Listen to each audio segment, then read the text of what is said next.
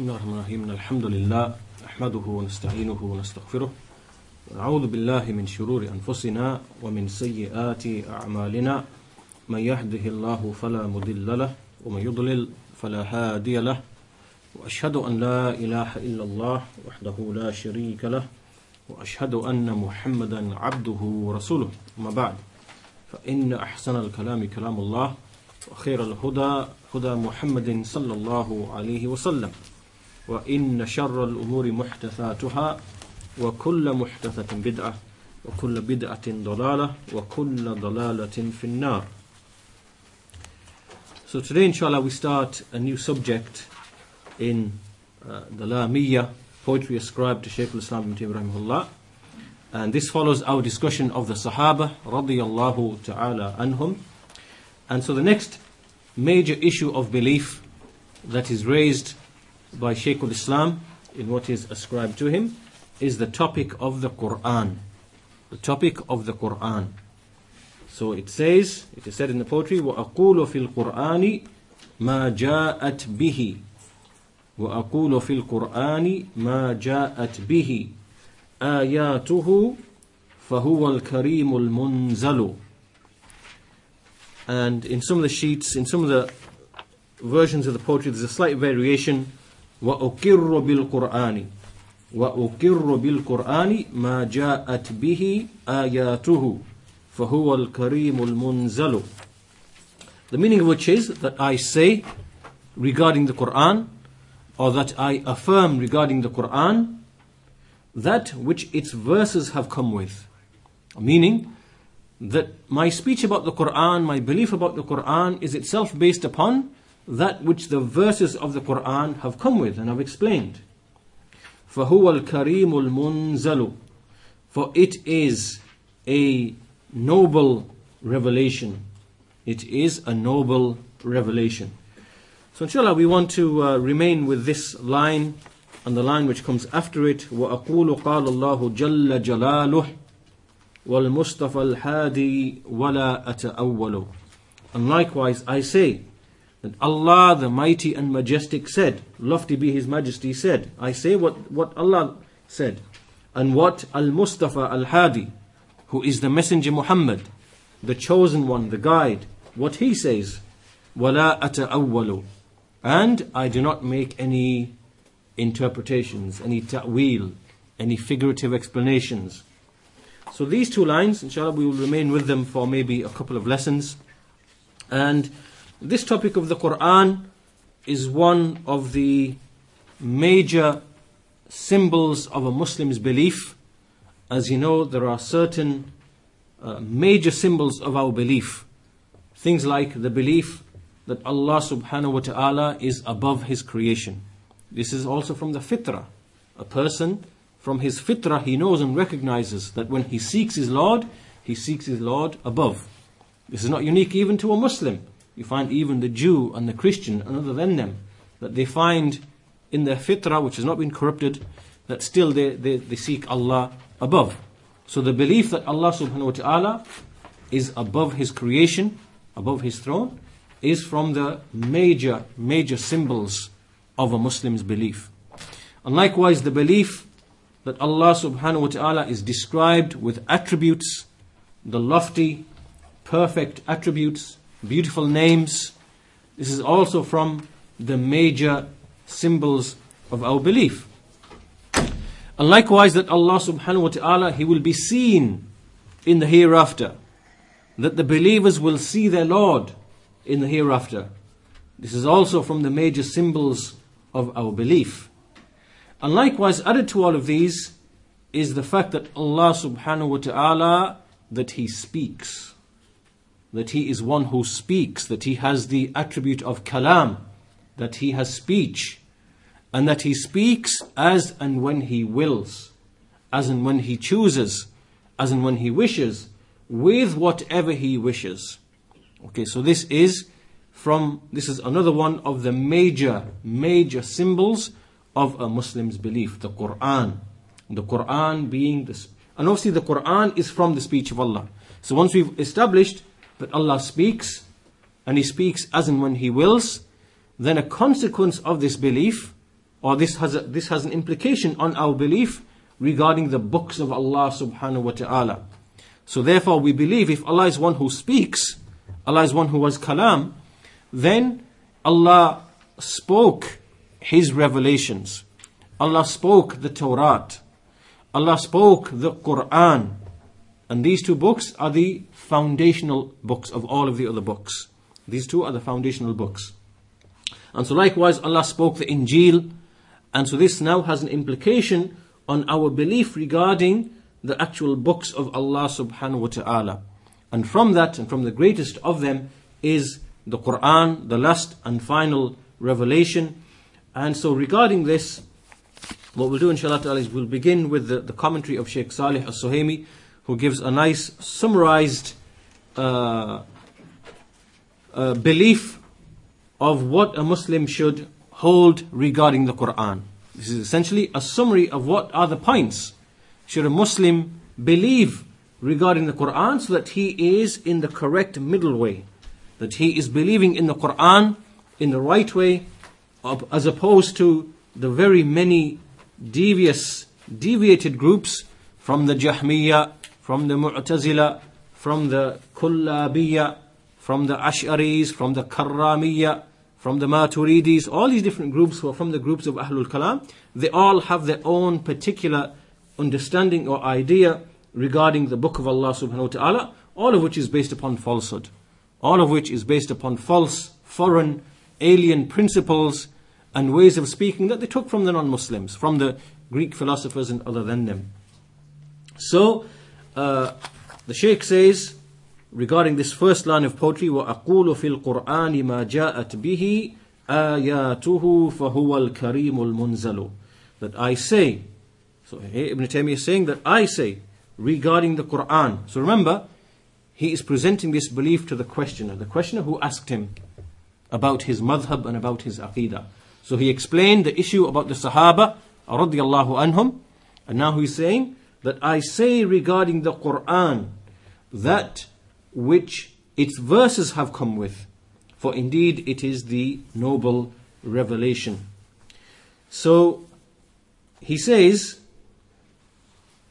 that meaning Ibn Taymiyyah, that he stops regarding the belief of the Quran, that he stops exactly as it is in the Quran.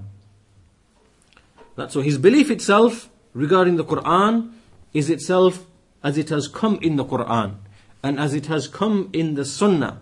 And what is that belief? That belief is that the Quran is the kalam of Allah. The Quran is the kalam of Allah subhanahu wa ta'ala, who is the truth.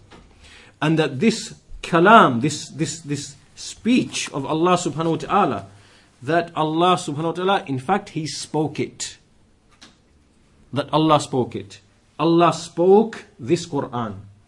This is the Quran about which Allah says, لا يأتيه الباطل من بين يديه ولا من خلفه تنزيل من حكيم حميد. That falsehood does not approach it, neither from in front nor from behind. It is a revelation from the all-wise, the all-praiseworthy. So, this is what the Quran has come with. The Quran has explained that this, what we are reading, what we are reciting, that this is the kalam of Allah. It is the speech of Allah, and that Allah spoke it in truth. When we look at all of the ayat in the Quran, we look at all of the Sunnah, we see that it is so glaringly clear and obvious that this is what Allah spoke. Allah spoke this speech that we are attached to every day of our lives. And that this kalam that has come to us in the form of this book that we have with us, this book of Allah subhanahu wa ta'ala, that the trustworthy spirit, which is Jibreel alayhi salam, that he descended with this book. He descended with this book.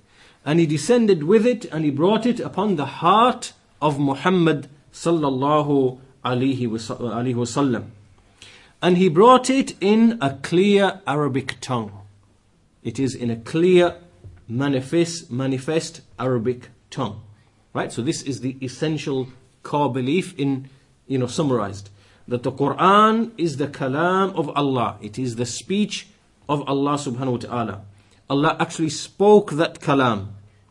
And that kalam was brought down as we have it by way of Jibreel alayhi salam, who brought it down upon the heart of Muhammad sallallahu alayhi wasallam. And it was brought down in a clear Arabic tongue. And after this, so this is the essential core belief in a nutshell. And what the Shaykh now explains is that we will mention certain points that will expose those people who have distorted the speech of Allah, meaning those people who've brought a belief that is incorrect. They've started speaking about this kalam of Allah and started explaining it with other things. That this kalam of Allah is something created. That what we have when we read these words, these are words which are created. Or they say that these words that we have, they're not the actual words of Allah.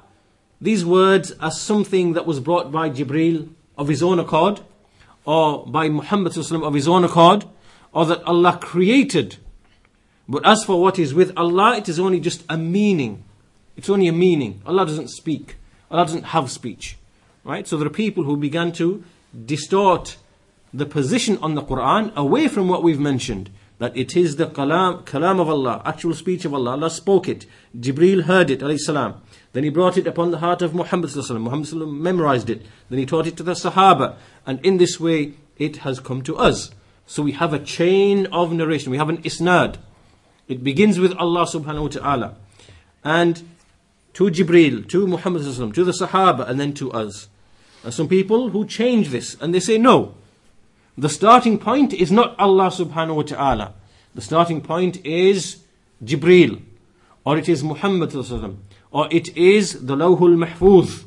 Right? So these people, as we said, from the Ash'aris, the Maturidis, and other than them, then the following points that the Shaykh mentions, through these points, we separate the truth from the falsehood. So the first issue is, the first point that we believe is, that when we say the kalam of Allah, when we say the speech of Allah subhanahu wa ta'ala, then we mean both in terms of the words and likewise the meanings. The words and the meanings are from Allah, that both of them together, they make up the kalam of Allah subhanahu wa ta'ala. And this is the definition of kalam in Arabic. The definition of kalam as understood by the Arabs is nutqun mufhimun. Nutqun mufhimun, which means an expression, a speech, an expression, an articulation which affords a meaning, which provides a beneficial meaning. Or we have other definitions, al-lafdhu al-murakkab, al-mufidu, a word, words which are composed, as in they consist of more than one word, and they provide a meaning. It is mufid, it is beneficial in its meaning. It puts across a meaning, a ma'na, to the one who is listening. So from this, we see clearly that the definition of kalam, nutqun, lafdhun, which means an expression. It's an actual expression. So it's something that is heard. And it's something that conveys a meaning. So these two things are part and parcel of the definition of kalam as known to the Arabs.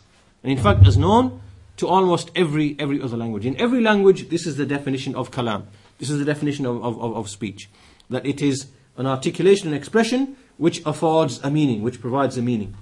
So, when we speak about the kalam of Allah, then clearly we are speaking of the kalam that all the Arabs knew and understood to mean an expression which provides a meaning. And this is a refutation. Why is this? Why are we making this point of, what do we mean when we say kalam? The reason is that some of these people, the people of deviation, when they came along, because remember these people, they're operating upon the principle that Allah subhanahu wa ta'ala does not have any attributes. Right? Allah does not have any attributes. Allah does not speak. Allah does not hear. Allah does not have any mercy. a wisdom. So they're operating upon this premise that Allah has no attributes. What does this mean now? This means if Allah has no attributes, clearly He does not have any speech. Isn't that right? If Allah has no attributes, like the Jahmiyyah and the Mu'tazila say, that means He cannot speak. Just like He has no other attributes like hearing and seeing and a wish and knowledge and so on and so forth. So kalam, the attribute of speech, is one of those things which are affected. So now this has an implication. If Allah does not speak, then what is this thing we have with us, this mushaf that we are reading? What is this thing then? What is this thing? These people have to explain what is it that we have with us that we are reading, reciting, memorizing, if Allah does not have any speech. Right? So now, this is what forces them, therefore, to start playing about with the language of the Arabs, to start inventing definitions, to start changing the definition that is known to the Arabs. So now, instead of kalam being like what we explained and defined, that kalam, the definition of kalam is nutqun mufhimun, meaning an expression that provides a meaning. It affords a meaning. This is the definition of kalam in all of the classical dictionaries. This is how it is understood to the Arabs.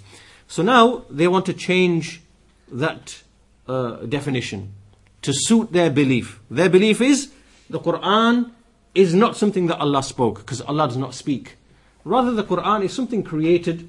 It originated with Jibreel, or it originated in its wording with Muhammad sallallahu alaihi wasallam, or it originated, Allah created it in the Lawhul Mahfuz. These are all different explanations by which they're trying to avoid ascribing kalam to Allah subhanahu wa ta'ala. So therefore they come up with this explanation that the definition of kalam is only the meaning you have in your soul. Right? Just the meaning in your soul. As for the expression, the actual expression, this is not part of the definition of kalam. Okay? Right. So now from this point, when they've played with the definition and they've doctored the definition of kalam as it is known to the Arabs, this now allows them to say that basically the kalam that is with Allah, which is uncreated, is just a meaning that is a meaning with the self of Allah subhanahu wa ta'ala. It is just a meaning that is present with Allah subhanahu wa ta'ala. And as for the Quran that we have with us, which consists of words and which is something that is heard, recited and heard, then this is something that is actually created.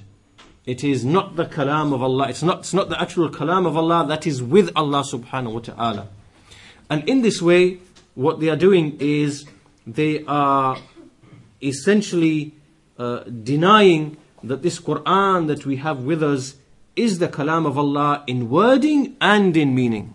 In wording and in meaning. Lafdhan wa ma'nan. In wording and in meaning. So when we say that we believe in the kalam of Allah, then we mean that the wording is from Allah subhanahu wa ta'ala, and likewise the meaning is from Allah subhanahu wa ta'ala. It is not the case that there is a meaning present with Allah, and then Jibreel came along, alayhi salam, and then he is the one who expressed in words the meaning that is with Allah. What does this mean now? This means now that the origin point of the Quran as we have it is with Jibreel, not from Allah subhanahu wa ta'ala. And this is something rejected by the Quran, the evidence in the Quran. Likewise, if they were to say that the origin of the Quran as we have it in its wording came from Muhammad alayhi salatu wasalam, in the sense that Allah inspired Muhammad alayhi salatu wasalam through Jibreel to speak the Quran, even though the meaning is present with Allah. This means that the Quran that we have with us originated with Muhammad sallallahu alaihi wasallam and not with Allah subhanahu wa ta'ala. And they have other ways as well. They say it was something Allah created in the Lawhul Mahfuz. Allah had a meaning. Allah has a meaning with His self, and then He caused that meaning to be expressed in the Quran by creating it in the Lawhul Mahfuz, and then from that did Jibreel take it, in the sense that it's words that we hear and recite and that we read.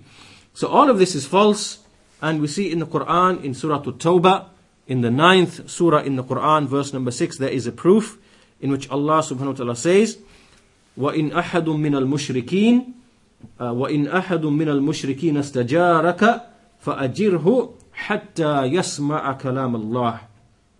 In this ayah, Allah says that if one of the mushrikeen, if one of the pagans, if they come to you and they seek protection from you, like in the scenario of a war situation or whatever, and they come to you and they say, right, we want protection, then Allah subhanahu wa ta'ala, He commands, then grant him protection so that he can hear the kalam of Allah, so that he can hear the speech of Allah. Here, Allah ascribed this Quran as being His kalam. Hatta yasma'a kalam Allah, up until he can hear the kalam of Allah. Now clearly, if someone is reciting the Quran, the intent here that a person, the mushrik comes, he's given protection by the Muslims, and when he hears the Muslims reciting the Quran, he hears the messenger reciting the Quran, he hears the Sahaba reciting the Quran being recited, then he's hearing what? He's hearing the kalam of Allah. The kalam is he's hearing words and he's hearing meanings, and Allah ascribed it to Himself. Hatta yasma'a kalam Allah. He didn't say that he hears the speech of the messenger or the speech of the Sahaba. He says hatta yasma'a kalam Allah. So whose speech is he hearing? It is the kalam of Allah subhanahu wa ta'ala that he is hearing. So this is the first point. When we say that the Quran is the kalam of Allah, we mean in both wording and in meaning. In both wording and in meaning. Right? And this demolishes one of the foundations of the people of deviation, who claim that the kalam of Allah is just meaning only. The meaning is eternal, uncreated. And as for the words that we have, what we recite, what we memorize, okay, that this is something that's created. Right? This is batil, this is false. The belief in the Quran, in the Sunnah and of the Sahaba is that the Quran is the kalam of Allah, lafdhan wa ma'nan, both in wording and in meaning. The second point that we believe in is that Jibreel alayhi salam, we believe firmly that Jibreel alayhi salam, that he actually heard the Quran from Allah subhanahu wa ta'ala directly. That he heard the Quran mubasharatan, directly from Allah subhanahu wa ta'ala.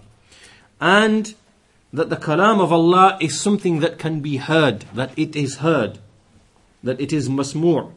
Because Allah subhanahu wa ta'ala, He speaks with a voice and He speaks with letters, which are both heard. And this is what the evidence of the Quran and the Sunnah points to. Obviously here the Shaykh is just summarizing the belief. Here he's not outlining the detailed evidences and the proofs. What our aim here in this lesson is just to quickly summarize in 7 or 8 points, 9 points, what should a Muslim believe, so that he's believing the belief of the Sahaba regarding the Quran. But the proofs for this are very many. The fact that the Quran is composed of letters. Allah says Alif Lam Mim. Who is the one who said Alif Lam Mim first? Who is the one who said Alif Lam Mim? Allah subhanahu wa ta'ala. Alif Lam Mim is the speech of Allah subhanahu wa ta'ala. Jibreel heard it from Allah subhanahu wa ta'ala. So the kalam of Allah, therefore, Allah speaks with a voice. Although we don't know how that voice is. It is unlike our voices. There is no resemblance between Allah and His creation. And Allah spoke with letters, because the Quran is made up of letters. Alif Lam Mim, Ha Mim. And every single ayah in the Quran made up of words which are made up of letters. Allah spoke that, and Jibreel alayhi salam, he heard that. He actually heard that. Now, the third point is that we believe, so we said the second point is that Jibreel heard the kalam of Allah directly from Allah subhanahu wa ta'ala speaking it. The third point is that we believe that Allah subhanahu wa ta'ala, that He spoke with letter and voice. بِحَرْفٍ وَصَوْتٍ. That Allah subhanahu wa ta'ala, He spoke with a letter and voice. And this is different to the one who claims that Allah subhanahu wa ta'ala does not speak with letter or voice. Rather, kalam with Allah is just a meaning that He has with Himself. The way they explain this, these people, they say, the people of innovation, they say, it's like, for example, before you speak, you already had the meaning in your heart or in your mind. Right? So for example, now when I'm speaking, in my mind there are meanings that are arising, and before I even speak a word, that meaning is going through my mind or through my heart, and then I'm expressing that actual speech. Right? So what they are saying, these people, what they are claiming from the Ash'aris and Maturidis, is what they are saying is that Allah subhanahu wa ta'ala does not actually have kalam which He speaks. Rather, it is just meanings which are present with Him, or a meaning which is present with Him, with his that, with His essence. Okay. And as for the actual expression, the heard expression which one hears with the ears, that this is something that Allah inspired to Jibreel or to Muhammad sallallahu alaihi wasallam, and He inspired them to start speaking with speech, right? Which is a representation of the meaning which is with Allah. You understand? Right? So in other words, what they're trying to say, that this speech is not the speech of Allah, rather what is with Allah is just the meaning. And as for the expression, it's something that originates with Jibreel or with Muhammad sallallahu alaihi wasallam. But our belief is that we believe that Allah subhanahu wa ta'ala, He speaks with a letter and voice. That His kalam consists of letters. And his kalam is something that has a voice which can be heard. And obviously when we say this, then our belief is in accordance with the ayah in the Quran, لَيْسَ كَمِثْلِهِ شَيْءٍ وَهُوَ السَّمِيعُ الْبَصِيرُ, that there is nothing which is a likeness to Allah, and He is all hearing and all seeing. So when we affirm a voice for Allah subhanahu wa ta'ala, it does not mean that Allah's voice is like our voice. When we speak, our voice is in a certain way because of the way that we have been created, because of the way our bodies have been created. Our voice emanates in a certain way. At the same time, there are other things besides humans which can speak. Birds can speak.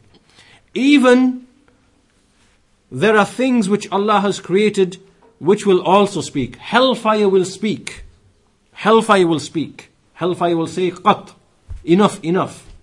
Even on Yawm al-Qiyamah, Allah subhanahu wa ta'ala will make the skin to speak, and will make the limbs to speak. Do the limbs and skin, do they have a tongue? Do they have lips? Do they have a vocal cord? Of course not. But Allah can make them speak. Allah can make them speak. And there are other things. Even now you can, a window can speak. A window can speak. They can make things now where, due to the vibration, they can make things like they can make them speak. They have the technology to do this. So the point that we are making is that these foolish people who oppose the belief in the Quran and the Sunnah and what the Salaf were upon regarding the Quran, in their foolish opinion, they believe and think that when we say Allah has a voice, in their sick minds, they automatically think our voice. What they think is a tongue and lips and a throat and a vocal cord. And they therefore make an analogy. If Allah has a voice, it must be like our voice. Okay, so the sickness comes in their mind and the heart first. Then they say this is impossible. This now means that we are resembling Allah with the creation. How can Allah have a vocal cord? How can Allah have lips and a tongue? Astaghfirullah, this is tashbih, this is shirk and kufr. Right? So the sickness comes from the heart, and then the person rejects that sickness and thinks that he is purifying Allah subhanahu wa ta'ala of defects. And this is from the jahl and the foolishness of these people, because they have not understood this ayah in the Quran, لَيْسَ كَمِثْلِهِ شَيْءٍ وَهُوَ السَّمِيعُ الْبَصِيرُ, and also the fact that Allah subhanahu wa ta'ala, that He's created many things which can speak, and they don't have organs, they don't have lips, they don't have a tongue. And we give you the examples of the skin and hellfire speaking and inanimate things speaking in the life of this world, right? So we can conceive of things in Allah's creation that speak without having the need for a tongue and lips and a throat and so on and so forth, right? So Allah subhanahu wa ta'ala, we do not know His essence, we do not know His reality, but He has told us that He speaks. So Allah speaks with a voice that is heard, and Allah knows best what the reality of that is. Now, so this is the third point, and I would like to stop here and just explain something which is important. which is, the best way to explain this is if let's say I make some kalam now, because obviously this issue of the voice becomes confusing to some people. So let's say I'm going to read a sentence. Let me just make up a sentence.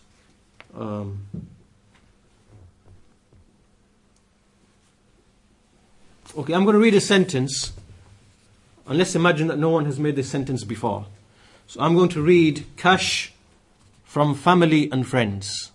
Cash from family and friends. Right? So this is my kalam. This is my kalam. And it's also my voice. This is my kalam, and it's my voice.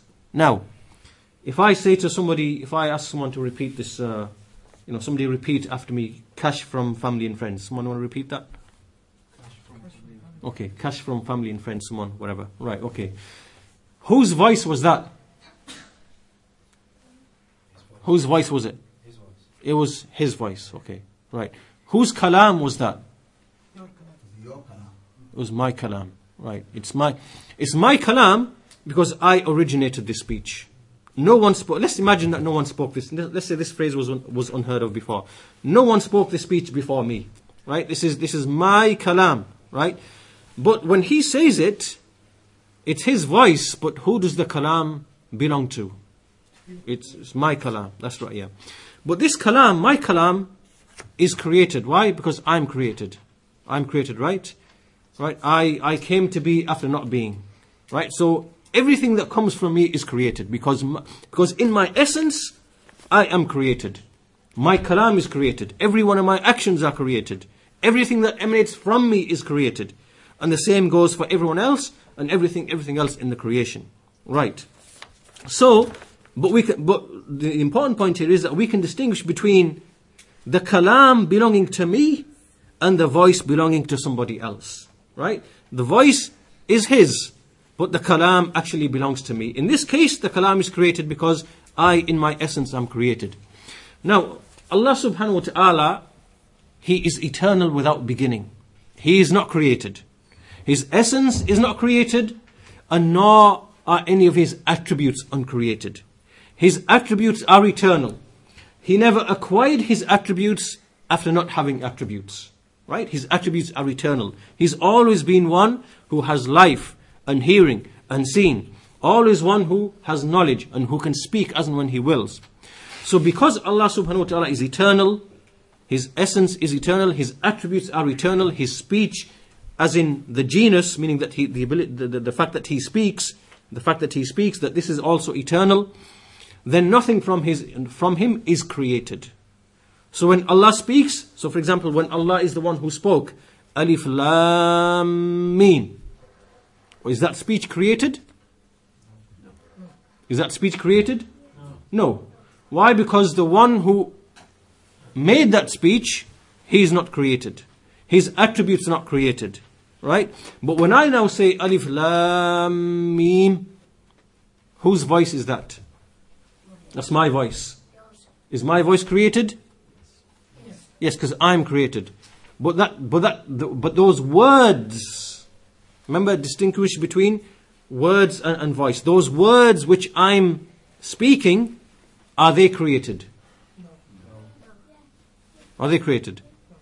No, they're not created. Because those words were stated by Allah subhanahu wa ta'ala. Right? But they happen to be in my voice. My voice is created. So when you're hearing Alif Lam Mim, you're hearing two things. You're hearing my voice, but you're hearing words.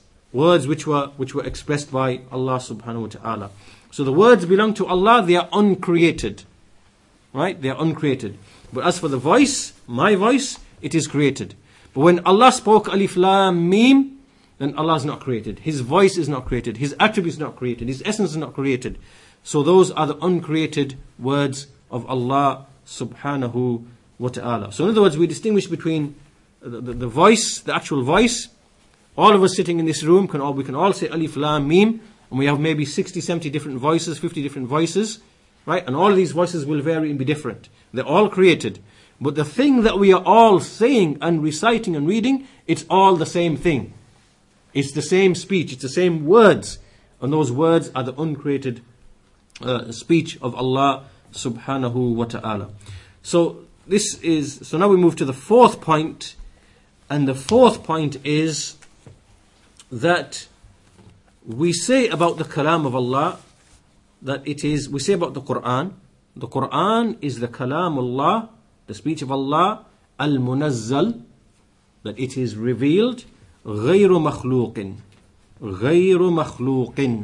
This word, we add this word when we characterize our belief. When we explain our belief, then we say it is uncreated. غير مخلوق. Okay, now we have an issue here. Which is that how come we say غير مخلوق, that the Quran is uncreated, but the Sahaba never said uncreated? We don't see in the Quran any verse which says that the Quran is the kalam of Allah, غير مخلوق. Why is it that we have this extra explanation or this phrase? And the answer to that is that this is simply an explanatory phrase that explains the truth that is already present. We have not brought anything new. We've not brought any new belief or idea. Rather, we are clarifying a misconception that has arisen because of a people who are bringing doubts. Right? They've now mixed truth and falsehood. And so in the minds of the people, we remove that confusion by saying that the Quran is the kalam of Allah, غير مخلوق. So that confusion is removed.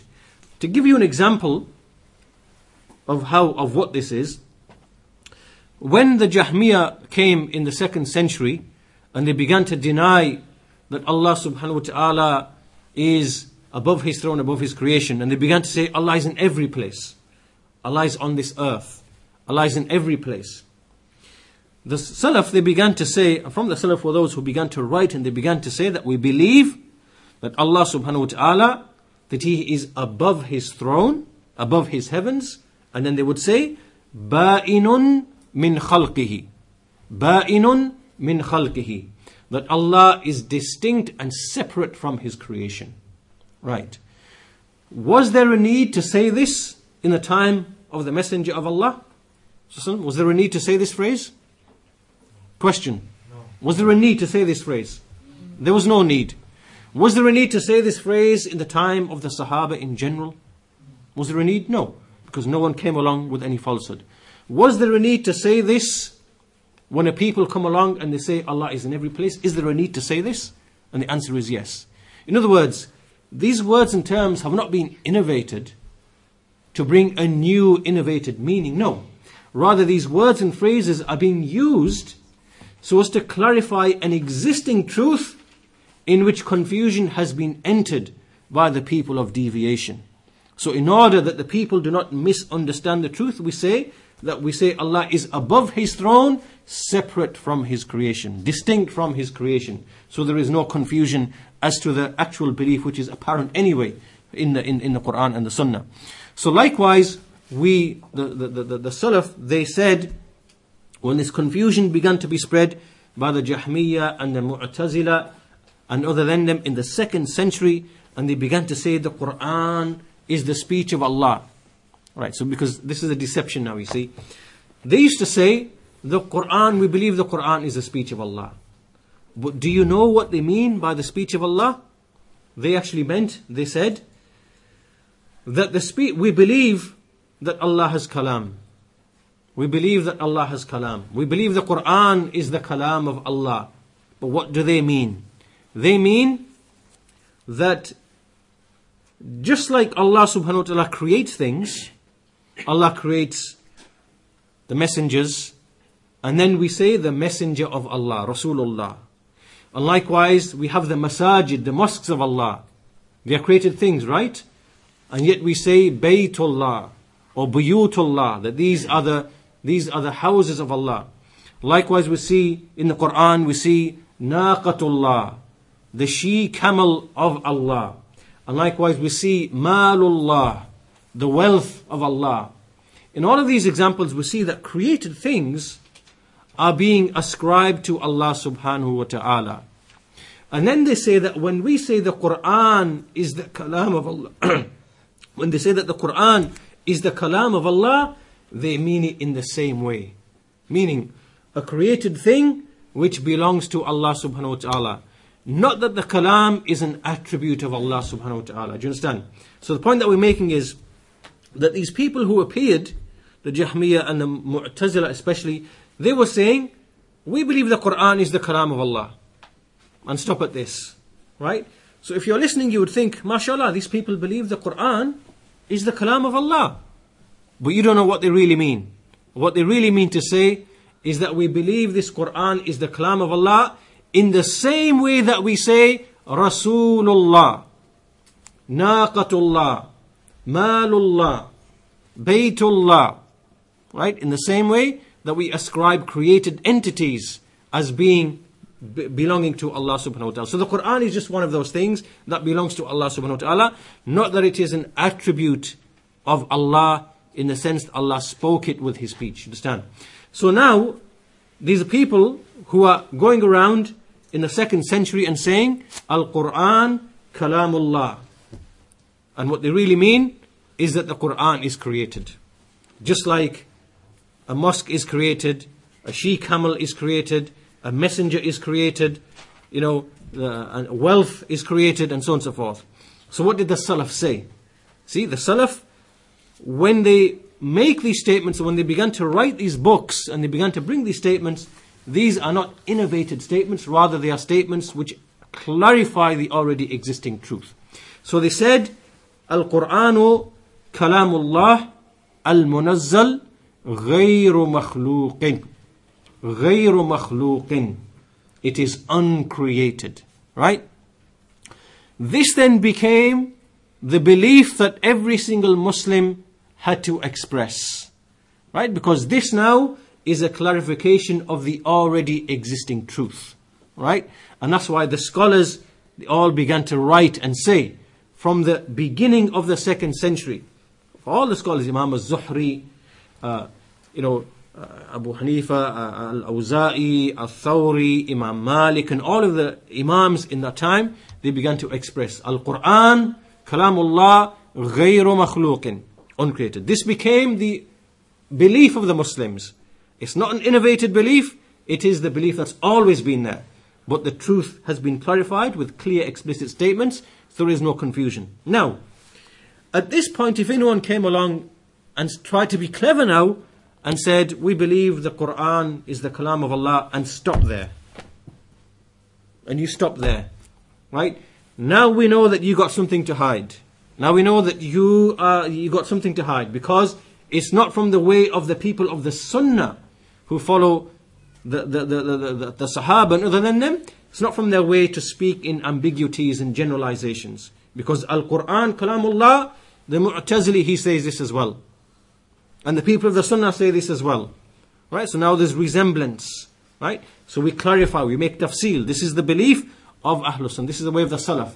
The way of the Salaf is mufassal. It is detail. It is tafsil, clarifying. There is no generalization in the belief of Ahlul Sunnah wal Jama'ah. Everything that a person of the Sunnah, everything that a person who is following the way of the Salaf, that he does is mufassal, tafsil in everything. So there is absolutely no confusion whatsoever. So the Salaf began to say, Al-Quran Kalamullah Ghayru Makhluqin. And anyone who withheld from this, then we got reason to doubt you and to raise questions about you, because there are shubuhat, there are doubts. So this is what the Jahmiyyah, what they were doing. They were doing, this is what they were saying. The Jahmiyyah, the Mu'tazila, the Rafida, the Khawarij, and other than them, they were saying Al-Quran Kalamullah, thinking they can deceive the Muslims. So we believe then that the Kalam of Allah subhanahu wa ta'ala, it is the actual speech of Allah. And also the Salaf, they added another phrase that we should mention here. They also began to say Kalamullah Al-Munazzal Ghayru Makhluqin Minhu bada'a wa ilayhi ya'ud. Minhu bada'a wa ilayhi ya'ud. So this is another statement that the Salaf began to say and write. In fact, this is itself is taken from the Sahaba. This very phrase here, minhu bada'a wa ilayhi ya'ud. And in fact, one of the scholars, Ibn Qudama al-Maqdisi, rahimahullah, he is a 7th century scholar who used to live around Bayt al-Maqdis. He has a book called Ikhtisas, al-Ikhtisas, or Ikhtisas al-Quran. And in this book, he's bringing proof that this phrase, minhu bada'a wa ilayhi ya'ud, that from him did it begin. The Quran, from him did it begin, and to him shall it return. That this actually traces back through the Tabi'een all the way to the Sahaba radiyallahu anhum. In fact, there are narrations which establish this. So not only did the Salaf say غَيْرُ مَخْلُوقٍ, they also said minhu bada'a wa ilayhi ya'ud. Why is this? To clarify a meaning which is already present in the Quran. Because when we say minhu bada'a, from him it came, who is this a refutation of? It's a refutation of those people who say the Quran originated in the Lawhul Mahfuz, or the Quran originated as an expression of Jibreel, or the Quran originated as an expression of Muhammad sallallahu alaihi wasallam. It's a refutation of those people, because these people were saying these things, they were given these explanations. So the Salaf began to say minhu bada'a wa ilayhi ya'ud. In other words, the Quran is the actual speech of Allah. Allah spoke it in letter and voice. Jibreel, he heard it. Okay. And it is wording and meaning. It originated with Allah as speech. Right? So all of these things together, you see that when the Salaf began to outline these things, they began to write these things, these are all words and phrases used to clarify the already existing truth that is in the Sharia texts. So this is the fourth point. This is the fourth point.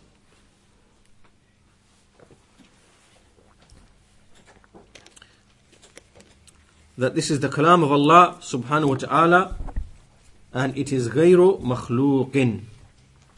So we specify this phrase غَيْرُ مَخْلُوقٍ, and we also add مِنْهُ بَدَأَ وَإِلَيْهِ يَعُودُ. That's what some of the other Salaf they used to add as well. So this moves us to the fifth point. The fifth point is that we believe that the Quran, which is being recited by the tongues, that when you hear the Quran being recited by the tongue, what you are hearing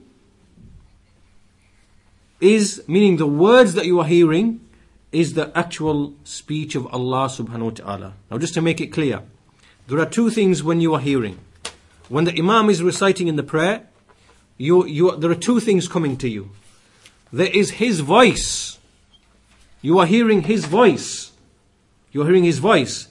But his voice is a medium by which words are being conveyed to you. Isn't that right? Because the example I gave to you before, when I said to you, if I say cash from family and friends, and I ask 10 of you to repeat that, right? In each case, it is your voice that is conveying my speech, right? And in each case, the voice is different. It's your voice which is conveying my speech, my words, which originated with me. So when we say that we believe that the Quran, whenever you hear the Quran being recited, right, that thing which is being conveyed to you by the voice, that is the speech of Allah, that is the uncreated speech of Allah. It is the uncreated words of Allah subhanahu wa ta'ala. Right? So be clear. We are not saying the voice is uncreated. No. Because the voice is a medium through which words are being conveyed to you. Isn't that correct? If I sat here and I spoke to you in Russian, then I spoke to you in German, if I could, and then in Arabic, and then in English, and whatever else, each time you're hearing the same voice. Isn't that correct? You're hearing the same voice each time.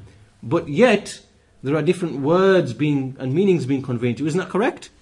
The voice is the same, but the words and meanings coming to you are all different in every single instance. So the point that I'm making to you here is that when we say here, when the Salaf say that whenever you hear the Quran being recited, then that is the uncreated speech of Allah. What do they mean by this? They do not mean the voice, right? The voice is simply a medium to convey words and meanings. Right? So those words and meanings that are coming to you by way of a voice, that is the uncreated speech of Allah subhanahu wa ta'ala, because that kalam originated with Allah. Allah spoke that kalam. Allah is uncreated. His attributes are uncreated. Everything which emanates from Allah of speech and wish and will and actions, all of that is uncreated. Right?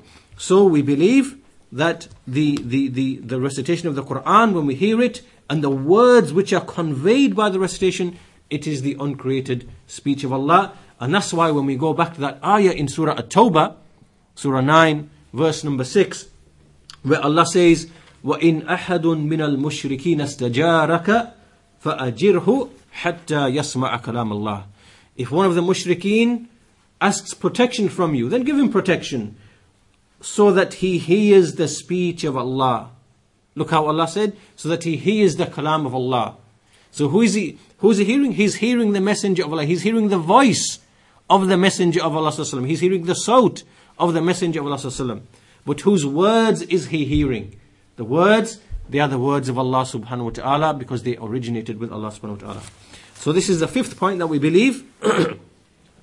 And the sixth point that we believe, likewise, that the Quran, which is memorized in the hearts, it is the kalam of Allah. It is the kalam of Allah. The words which are memorized in the Quran, in the chests, in the hearts, then that too is the kalam of Allah subhanahu wa ta'ala. And again, we mean the words of Allah which are memorized. Okay, as for the heart is something created, and the mechanism by which knowledge is stored within an individual, in his mind, in his heart, in his brain, whatever that is, right? All of that is created. All of that is created. But the actual kalam, the meaning and the wording that is memorized in the hearts, then it is the uncreated speech of Allah subhanahu wa ta'ala. Just like the example of the voice. Our voices are created, but our voices convey words. And when we recite the Quran, we are conveying words which originated with Allah, which are uncreated. That's the sixth thing. The seventh thing that we believe is likewise that the Quran, which is written in the Masahif, which is written in the Mushaf, that too is the kalam of Allah subhanahu wa ta'ala. Subhanahu wa ta'ala. This is point number 7. In other words, no matter how the Quran exists, if it is something recited, if it is something heard, if it is something memorized, if it is something written, in every single instance, the actual words which are being conveyed by way of that medium, whether it is speech, whether it is writing, whether it is memorization in the heart, whether it is something being heard, in every instance, the words being conveyed through that medium, it is the uncreated speech of Allah subhanahu wa ta'ala. And then point number 8, the Shaykh mentions, which follows on from the previous point, is that we say that when we speak of a mushaf, in the mushaf, there is ink. The mushaf is written with ink, and likewise there is paper. No doubt we believe that these are created things. The paper is created, the ink is created. As Ibn al-Qayyim rahimahullah, he said, وَمِدَادُهُ وَالرَّقُّ مَخْلُوقًا, that the ink and the paper, that they are both created. Of course they are uncreated. But as for what we mentioned before, the speech of Allah, the actual words of Allah, and all of the descriptions that are given to the speech of Allah, that it is Kareem, that it is Majid, that it is Haqq, that it is so on and so forth, and all the other descriptions that Allah gives of the Quran, then they are descriptions of something which is uncreated. Right? So in the Quran, when you see Allah describes His speech as Al-Haqq and Al-Majid and Al-Kareem and all these other attributes that it guides to the truth and whatever else, then these are all descriptions of something which is uncreated. Right? even though what we have, the mushaf, the paper, the ink, no doubt we believe this is created, no doubt. But we are speaking about what is conveyed by way of this medium. And this is because the Quran, when we're speaking of the Quran, it is something that is recited, it is something that is memorized, it's something that is written, then all of it is the speech of Allah subhanahu wa ta'ala. Why are we saying this? Okay, now why have we said that if it is recited, it is the speech of Allah, if it is written, it is the speech of Allah, if it is memorized, it is the speech of Allah? Why are we saying all of this? We are saying all of this because we are refuting the claim of the one who is saying that this Quran that we have, the letters and the words, this is just simply an expression of the meaning which is with Allah.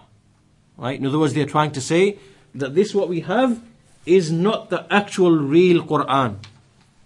Right? This is what they're saying. They're saying this thing that we have with us is something created. The actual Quran, the real true Quran, which is eternal, uncreated, which is not created, then that is something that is present with Allah only as a meaning. Right? Now think about it. What now does this mean? This means that what we hold in our hands, the mushaf, and when we start reading and reciting, all of that, none of that is the Quran.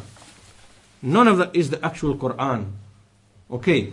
So once we spread this belief amongst the Muslimin that this is, in fact, there are two Qurans. There's this Quran that we have here, it's just an expression of the meaning which is with Allah. But the real Quran is actually with Allah, with His self. Now, when this belief is spread amongst the Muslimin, and this actually happened in history this happened, then the position of the Quran in the hearts of the Muslims, it now diminishes and it decreases, and you start seeing people thinking, or you start seeing people saying, this is just ink and paper. That's all it is. So there's no respect, there's no veneration, and this, respect and veneration for the actual speech of Allah. When a Muslim reads the Quran and he says, this is the actual speech of Allah that Allah spoke, and I am speaking that speech. Compare this individual and what he feels in his heart compared to another one who says, this is just paper and ink, it's a created expression of the kalam which is with Allah. Now you make the distinction between what effect does this have upon the iman of a Muslim. And in fact, this actually happened in history. That's why the same scholar I mentioned to you earlier on, Ibn Qudama al-Maqdisi rahimahullah, he's written a book called Al-Munadhara fil Quran, Al-Hikaya, the quotation of an argument regarding the Quran. He outlined a detailed argument he had with some Ash'aris. These Ash'aris were present in the 7th century around Baytul Maqdis.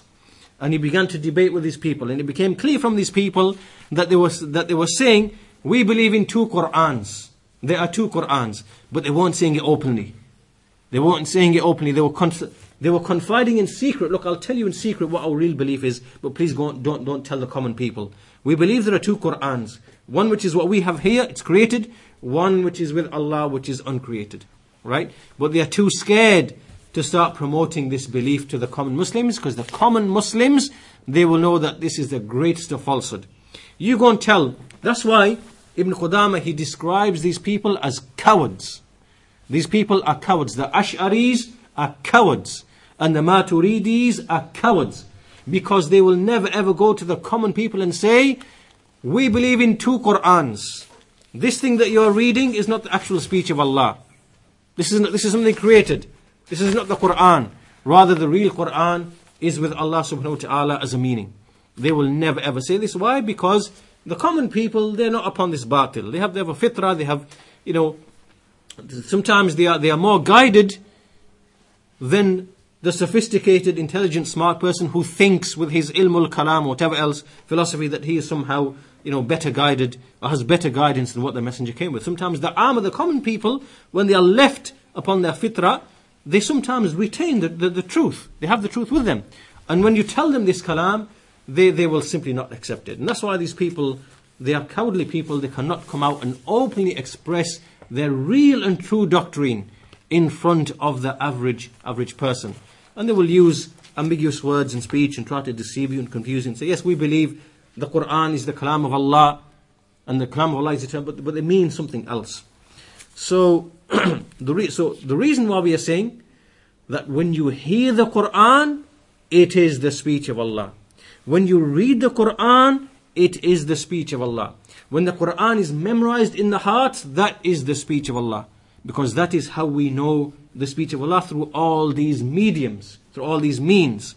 These mediums are created, but what is being conveyed through those mediums is uncreated, right? And that's what we are trying to do. We are refuting these people who are saying that what we have with us is not the Quran, right? What we have with us is paper and ink. That's what they're trying to say. Well, we know we have paper and ink, but what is being conveyed through the paper and ink? It is words and meanings, right? And the same with voice. And the same with what is memorized in the heart. What is the heart memorizing? It's memorizing words and meanings. Those words and meanings, that is the kalam of Allah, the speech of Allah subhanahu wa ta'ala. So after this, the Shaykh mentions, as we've said before, that there are those people who believe that the kalam of Allah is just a meaning that is present with Allah. And as for what we have with us, or as for, they have different ways of explaining the kalam of Allah. The kalam of Allah is just a meaning that exists with Allah. Or some of them say that Allah subhanahu wa ta'ala, He wasn't always one who spoke, then He became one who spoke. Meaning that He acquired the attribute of speech. He didn't always have it eternally. And this group here is a group known as the Karramiyya. They're known as the Karramiyya. And others used to say that Allah subhanahu wa ta'ala, He created the Quran in the air. Whatever that's supposed to mean. Now, some from the people of Bid'ah, they said that Allah created the Quran in the air as a voice. And from that took the Messenger of Allah, or Jibreel alayhi salam. Right? And then some of them say that Allah subhanahu wa ta'ala, He created the Quran in the Lawhul Mahfuz. Or others say, so there are all these different ways of explaining away the speech of Allah and denying that Allah subhanahu wa ta'ala, that He actually speaks. So all of this is falsehood, all of this is incorrect. And the Shaykh mentions a point here, which is that when we speak of the isnad of the Quran, what is the isnad of the Quran? What is the chain of narration? It came from whom? It originated from whom? Allah subhanahu wa ta'ala. Then to whom? Jibreel. Then to whom? To Muhammad alayhi salatu wasalam. Right? And this actually is established in the Quran. Maybe we'll look at the ayah in the next lesson. But the Shaykh points out that there's a mistake that's crept into the sayings of the people. And this is that some people say that the Quran, that it is from Allah, then to the Lawhul Mahfuz, then to Jibreel, then to Muhammad sallallahu alaihi wasallam. So they put the Lawhul Mahfuz between Allah subhanahu wa ta'ala and Jibreel alayhi salam. And the Shaykh says that this is a mistake and an error and a mistake, and it's actually falsehood. Rather, the correct isnad, the correct chain of narration, is that it came from Allah subhanahu wa ta'ala. Jibreel, he heard it directly, and then Jibreel conveyed it to the Messenger Muhammad sallallahu alaihi wasallam. And so we say from the Messenger of Allah, from Jibreel alayhi salam, from Allah the Mighty and Majestic. This is what we believe about the isnad of the Quran. And the Shaykh says that anyone who believes other than this, because remember what they're trying to say is they're trying to deny the fact that Jibreel heard it from Allah directly. This is what their intent is. So therefore they say the isnad of the Quran is from Muhammad sallallahu alaihi wasallam, from Jibreel, from the Lawhul Mahfuz, from Allah subhanahu wa ta'ala. So the link is being broken between Allah and Jibreel, the link of Allah speaking with a voice and Jibreel hearing the voice. They want to break that link. So they say that the isnad of the Quran is from the Messenger of Allah, who took it from Jibreel alayhi salam, who then took it from the Quran, from the Lawhul Mahfuz, and then it came from Allah into the Lawhul Mahfuz. And what they mean here is Allah created that Quran and the words of the Quran in the Lawhul Mahfuz. Then Jibreel took it from the Lawhul Mahfuz, then he brought it to Muhammad sallallahu alaihi wasallam. Right? So now that link of Allah speaking and Jibreel hearing has been broken by way of this isnad. And that's why these people of deviation from the Ash'aris and Maturidis, they push this isnad and they say this is the isnad of the Quran. The isnad of the Quran is from the Messenger of Allah, from Jibreel, from the Lawhul Mahfuz, from Allah subhanahu wa ta'ala. And the intent is what? To deny, it all revolves back and goes back to the same thing, that Allah does not speak with kalam, which is heard, which is letter and voice, and this is what they're trying to deny. So these are all ways and meanings. Play with the definition of kalam, right?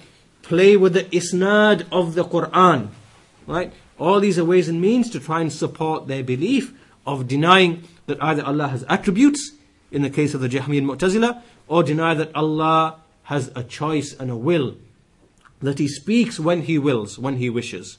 Right? This is what they want to deny, that Allah has ikhtiyar, that He has a choice and a will, that He speaks with and what He wills whenever He wishes. So after this, the Shaykh says regarding the next line, وَأَقُولُ قَالَ اللَّهُ جَلَّ جَلَالُهُ وَالْمُصْطَفَى الْحَادِي وَلَا أَتَأَوَّلُ. And I say, so basically a person says, I say regarding the Quran, in other words, my belief regarding the Quran is what the verses of the Quran themselves have come with. Right? This is what I believe regarding the Quran. For it is the noble revelation. And likewise, I say, Allah the Mighty Majestic said, and the chosen one, the messenger, the chosen one, the guide, what he said. And I do not make any ta'wil. What does this mean? Then the Shaykh says that, in other words, that when I speak about the Quran, I say Allah said, the messenger said in the Sunnah, I say the messenger of Allah said in the Sunnah. This is what I say, this is what I do. When I explain my belief in the Quran, that's all I do. Allah said, the messenger said. Then I don't start making ta'weel, I don't start bringing explanations and interpretations like what those deviant people do.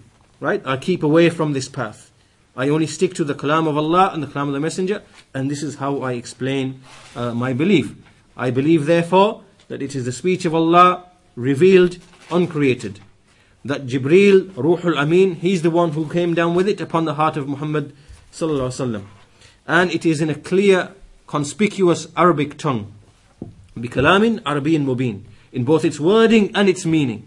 Right? So in other words, a person is saying that I only stick to what Allah and His Messenger explained. I don't make any ta'weel, any interpretation of the speech of Allah subhanahu wa ta'ala. Then the Shaykh finishes just by mentioning that the way of Ahlul Sunnah wal Jama'ah in general, regarding the attributes of Allah in general, is that we believe what Allah revealed, we take it upon its meaning known and understood by the Arabs without making any ta'weel. We don't liken or resemble that to what is in the creation. We don't deny and start asking how, making takyif and so on and so forth. So the Shaykh is saying that we avoid all of these things, ta'weel, ta'til, takyif, tamthil, when it comes to belief in Allah subhanahu wa ta'ala. And this is not from our way, rather it's from the way of the people of innovation. It's from their signs that they resemble Allah with His creation, or that they start denying things for Allah, or they start asking how is this, how is that. All these things are not from the ways of the people of Sunnah. Rather, from the signs of the people of innovation, people of Kalam, those who put logic and rationale, logic, mantiq and Kalam, speech, rhetoric, theology, which is based upon, the principles of logic and things, they put that ahead of the Quran and the Sunnah, and therefore they went astray and they became misguided. And that's why all of them, you see that they have different views from each other. So the Ash'ari will say one thing, he will refute the Mu'tazili. Then the Mu'tazili will refute the Jahmi. Then the Jahmi will refute the Mu'tazili. All of them, their foundation is the same, ilmul kalam, but the conclusions they're all coming to are all different. Right? And so they're all refuting each other. This is a proof to show that they are not upon the truth. Because if this ilmul kalam that you've made to be the foundation of your religion was the truth, then you wouldn't be in all these different groups and sects. The Jahmiyyah denying all of Allah's names and attributes. The Mu'tazila denying Allah's attributes. The Ash'aris affirming some of Allah's attributes. And all these other people arguing with each other about the Quran, about the attributes, about seeing Allah, whatever. All these varying opinions. This is a proof that they are upon falsehood. As for what the people of the Sunnah are upon, Allah says in the Quran, وَلَوْ كَانَ مِنْ عِنْدِ غَيْرِ اللَّهِ لَوَجَدُوا فِيهِ اخْتِلَافًا كَثِيرًا. That if it had been from other than Allah, then they would have found many discrepancies therein. That's why you can find an alim from the Sunnah in the 21st century now, Sheikh Salih Al-Fawzan, for example, or any of the ulama, and you say to him, explain to us the belief of the Sahaba regarding the Quran. He will say to you a speech, he will explain it to you in such a way, and with speech, that if you took anyone from any century, going all the way back to the Sahaba radiallahu anhum, you'll find that you will be using that exact same speech. Al-Quran, Kalamullah, Al-Munazzal, غير مخلوق منه بدأ وإليه يعود. خلاص, finish. All of this is from the Quran. But you ask any of the Ahlul Bid'ah wa Dalal, ask any of the people of innovation, whose foundation is not the Quran and the Sunnah and the Fahm of the Salaf. Right, the foundation is the Ilmul Kalam. So one here over here will say the Allah does not speak. Another one here will say, the Mu'tazili will say, Allah speaks, but His speech is only the speech He creates in others. Right? So Allah's speech is really the speech that I'm speaking now and everybody else in the creation is speaking. Not that Allah speaks. Then you ask another one amongst them, Al-Ash'ari, and he will say to you, yes, Allah has kalam, but it's just the meaning in the self. And you ask another one, and he will say to you, well, Allah's kalam, He didn't always have kalam. He acquired an attribute after not having the attribute, right? All these people, Jahmi, Mu'tazili, and Ash'ari, Karrami, all these people are operating upon the same foundation, which is Ilmul Kalam. Yet all of them have varying opinions and varying sayings. This is a proof that you are upon batil, you're upon falsehood. You cannot be upon the truth, just from this angle alone. Whereas you ask a person of the Sunnah, who's upon the Quran, the Sunnah, upon the Fahm of the Salaf, he will only say one thing, and it will be in perfect agreement, no matter which century you come from, no matter which book you pick up of any of the people of the Sunnah, it will always be exactly the same thing. And that's why, to finish off, one of the great scholars of the 6th century, I believe, Abu al-Muzaffar as-Sam'ani, he has an amazing statement, and he says that if you were to take all of the books in meaning, he says that if you were to take the speech or the saying of all of the people of the Sunnah from every age and every generation, and you to put it all together, you will see it will be as if all of them are speaking from the heart of a single man or from the tongue of a single man. You won't see any variation in what they say. When they speak about Iman, they will say to you, Al-Imanu qawlun wa amalun yazidu wa yanqus. When you ask them about Allah's attributes, they will say to you, we believe in whatever has come in the Quran and the Sunnah, without takyif, tamthil, tashbih, tamthil. You ask them about the Quran, they will say to you, we believe in the Quran, it's the speech of Allah, uncreated. It originated with Him, and to Him shall it return. Everything is exactly the same, no matter which book you pick up. Right? In the 2nd, 3rd, 4th, 5th, 6th, all the way to our century. This is the way of Ahlus Sunnah wal Jama'ah, and this is a proof that they are upon the clear, manifest truth in this issue. So, with that we conclude our discussion today from the speech of Sheikh Salih Al-Suhaimi, Hafidhahullah Ta'ala, and we'll continue with this topic, inshallah ta'ala, from some of the other materials in the next lesson in 2 weeks' time, inshallah ta'ala. Walhamdulillahi Rabbil Alameen, wa sallallahu ala nabiyyina Muhammad wa ala alihi wa sahbihi ajma'in.